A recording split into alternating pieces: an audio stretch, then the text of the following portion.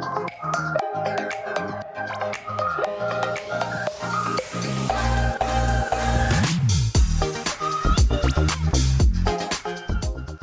everyone, welcome to the Tulia Christian Fellowship Podcast. Thanks for joining us. If you'd like to give online, see upcoming events, or view our service times, please visit our website at tcf.church.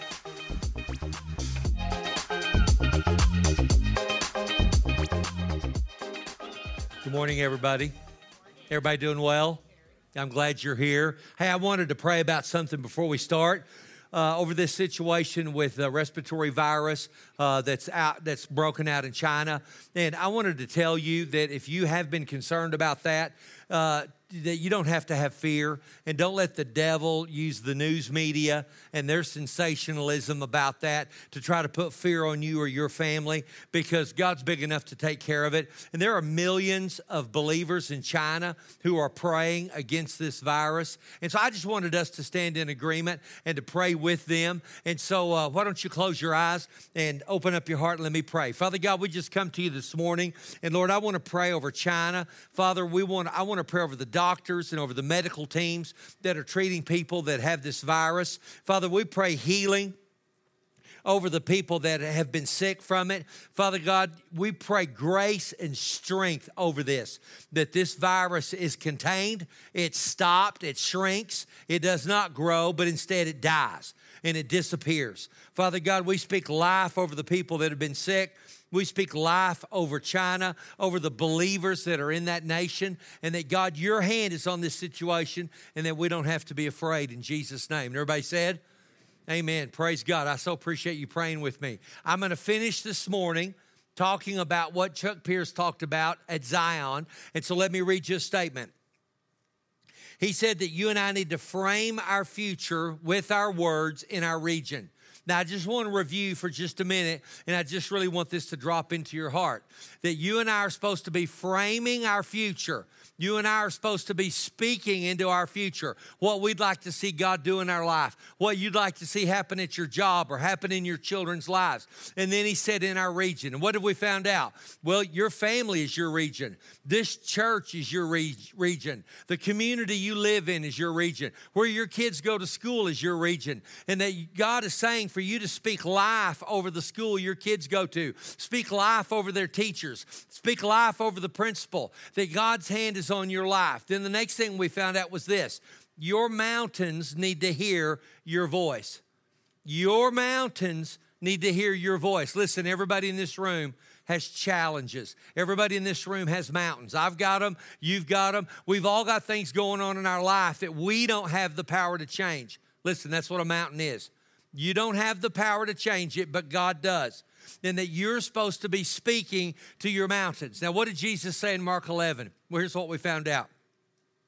He said, whosoever shall say unto this mountain, be thou removed, be thou cast into the sea, shall not doubt in his heart, but shall believe those things which he says will come to pass, he'll have whatsoever he says. Therefore, I say, what things soever you desire, when you pray, believe you receive them, and you'll have them. Jesus said in those two simple verses for you to speak to your mountain. Now listen, I'm your pastor, and I love you, and I pray for you regularly. And I can help you get the devil off your life, but then you're responsible to keep him off. What does that mean? That means you need to be speaking to your mountains. You need to be doing it often. You need to be doing it regularly, whatever those mountains are. Then we found out that God wants to restore what's been lost in your life. Now listen to me.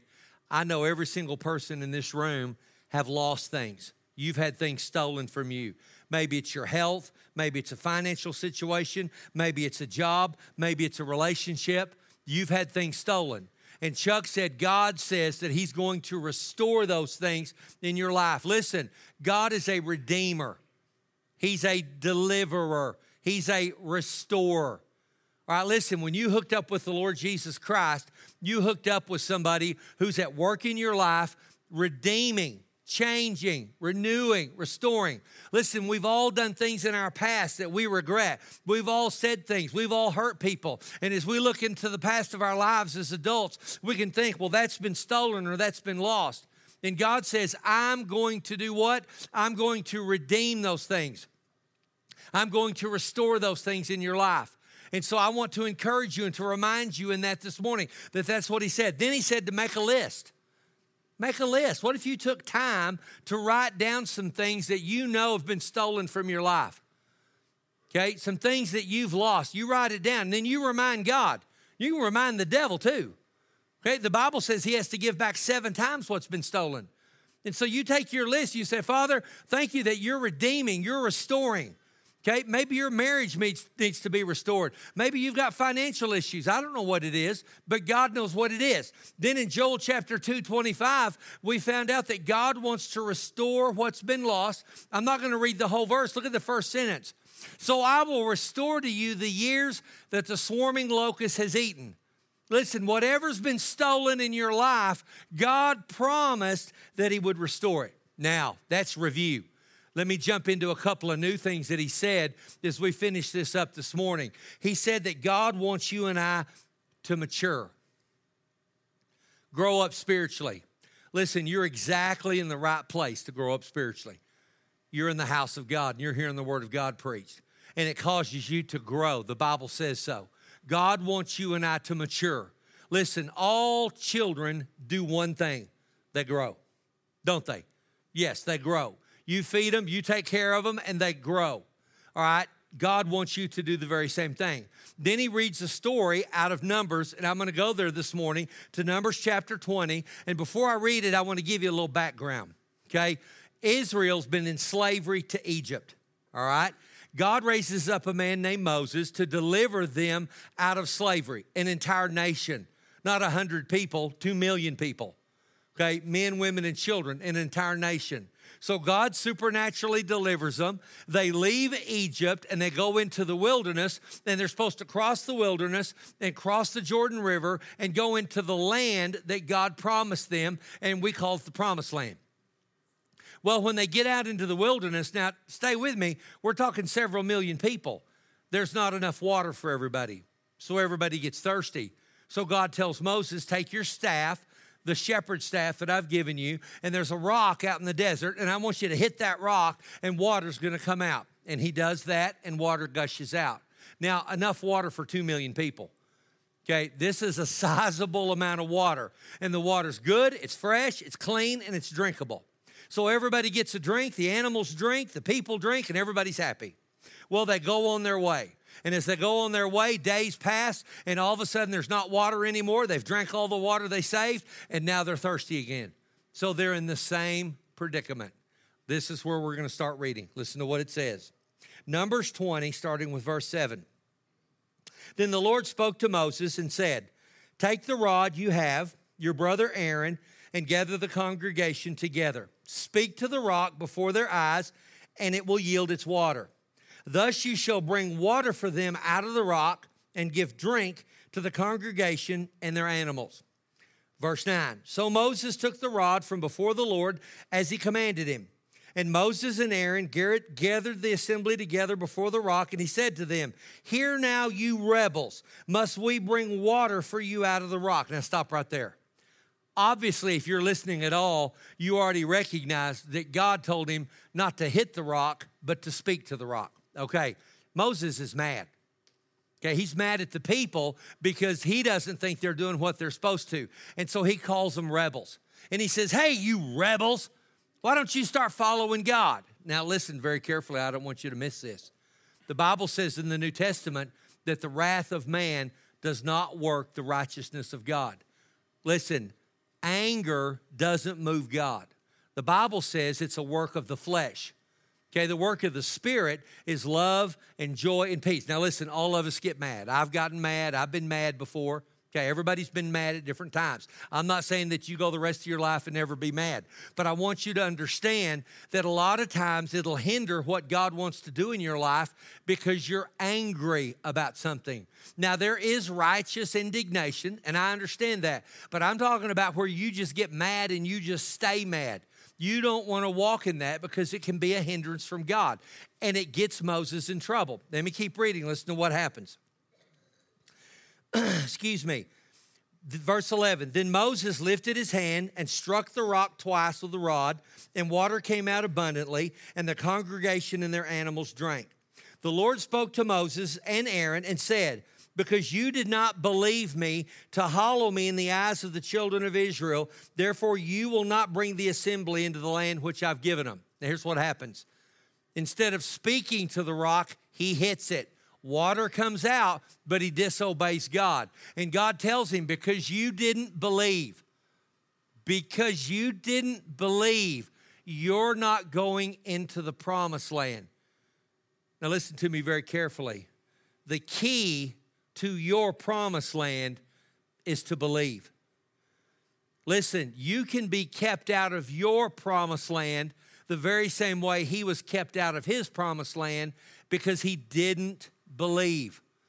Listen, it's very important. Now, I'm not trying to put anything on you. I'm not trying to mess you up.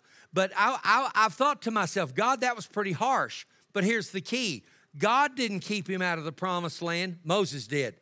Moses kept himself out. Are you with me? What do we say in church all the time? Come in here with your expector turned on. Come in here with your faith turned on. When you read the Word of God, believe it. Listen, for all that God wants to do in your life, one of the things you have to do is believe. Now, here's what Moses did. God told Moses the first time to hit it, and he did. He hit it, and water came out. Now, all of us know that hitting a rock doesn't produce water, right? What produced water was God. We also know speaking to a rock doesn't produce water. What produced water was God. Are you with me? Okay, but here's what Moses did. See, Moses went back to what worked. See, God said, hey, I want to do something different. You hit the rock the first time, but I want you to grow and mature, and now you're not going to use a stick, you're going to use a sword. The Word of God out your mouth. You're not going to use a physical stick, but you're going to use the sword of the Spirit. The Bible says in Revelations that out of Jesus' mouth comes a sharp two-edged sword. That's a reference to God's Word. Listen, when you speak God's Word over your life, you're not using a stick, you're using a sword. That's a mark of maturity. Are you with me? What Chuck Pierce say? Chuck Pierce said God wants us to grow up. You see, Moses went back to what worked instead of trusting God for what he wanted to do. And I can do that so easily. You know, God will move in my life. He'll do something amazing. And then, man, I go back to it, you know, like a pump. And, man, I want to pump the hound out of that thing, and I want it to work again. When God wants to do something different, that's the mark of maturity. And it got Moses in trouble, and he didn't go into his promised land. Let me tell you a story.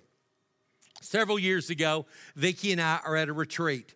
It's the retreat we do every year for Jesus Chapel Christian School in Ruidoso, New Mexico. Several years ago, Vicki and I are there. We're lined up at lunch, and we're going through a cafeteria-style line to go to lunch, and the line kind of winds around. Well, I go by this high school girl, and I reach out and touch her on the shoulder, and when I did, she looked at me and growled. Well, you know, I thought it was kind of weird, but you know, I didn't think a lot about it. You know what I'm saying? So I just kind of moved on. I didn't think anything about it. Well, that night we get in the service. Then I preach, and we're having church, and we get to the end of the service, and we have an altar call. And we invite teenagers to come up front and get prayer. Well, teenagers are just like kids. They flood the front. There's kids all across the front from one end of the auditorium to the other. And so Vicki and I go down with some other staff, and we start praying for kids. Well, Vicki gets to a young girl, teenage girl, and it's the same girl that growled at me. And Vicki leans down and looks in her face and says, honey, are you involved in witchcraft? And the instant she did, she fell in the floor, started foaming at the mouth, and started wriggling around on the floor. And I was there. I'm not lying. I'm not joking. All right? So she sends a boy down to get me. I get down there to where Vicki is, and the room we're in had doors on each end like garage doors. It'd be like if we had garage doors. Then they were open to let air in. So Vicki and I got a hold of her, and we kind of pulled her and carried her to the edge and took her outside, out of the building, so we could pray for her because there was some other stuff going on. Well, we laid our hands on her and we prayed in the authority and name of Jesus, and we cast that devil off of her, and she was gloriously and amazingly delivered. And you could just see it happen to her instantly. It was like she came to herself, and she stood up and dusted herself off, and God transformed her and ministered to her, and it was amazing. Then I saw her a year later, and she was transformed and a beautiful young girl and was completely different from that. All right. After that service, we finished up and we went back to our room, Vicki and I did, and we're settling into the room for the evening, and we hear a knock on the door. And so I go to the door and open the door, and there's one of the school staff members, and they have a whole line of teenagers out front. And she says, "Could you cast the devil out of all these too?" And I thought, well, yeah, I guess if they all have devils, we can. But you know as well as I do, not one single one of them had a devil. Now, they were teenagers, and sometimes that looks like the devil. Amen? No offense, teenagers. I love you, right?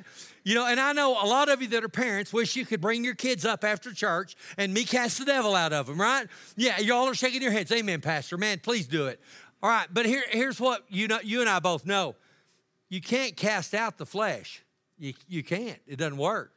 You have to control the flesh. Well, we ministered to all those kids. We prayed for every one of them, but not one single one of them was demon oppressed or demon possessed. Not one of them.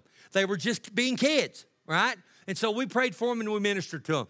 Now, here's the point. All right? See, because it worked on that one girl, the staff thought, my gosh, we've got a whole bunch of other kids that need that too, and we'll get them and you can pray for them. And because it worked with this girl, they thought it would with everybody else. But what was going on in everybody else's life was different. Are you with me? Okay, see, Moses hit the rock and it worked. So when God said speak to it, he said, no, I think I'll just hit it because it worked before. Now listen to me very carefully. I want to make sure you get this. God wants to walk with you every day. And he wants to lead you and speak to you.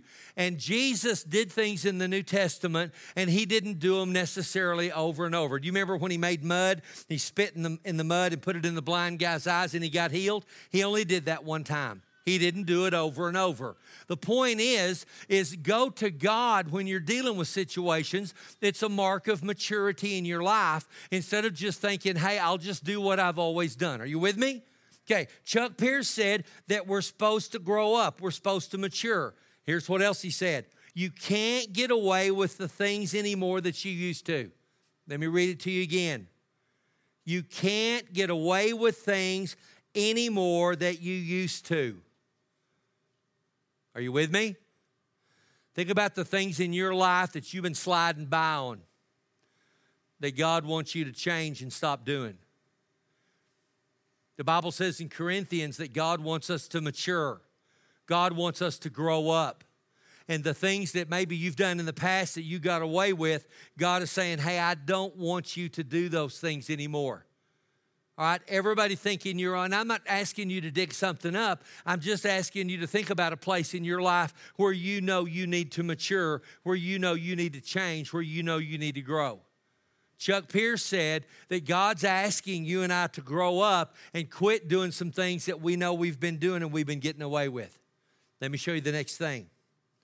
Chuck Pierce said God wants you to learn the power of your mouth. Learn the power of your mouth. Let me read to you out of Proverbs.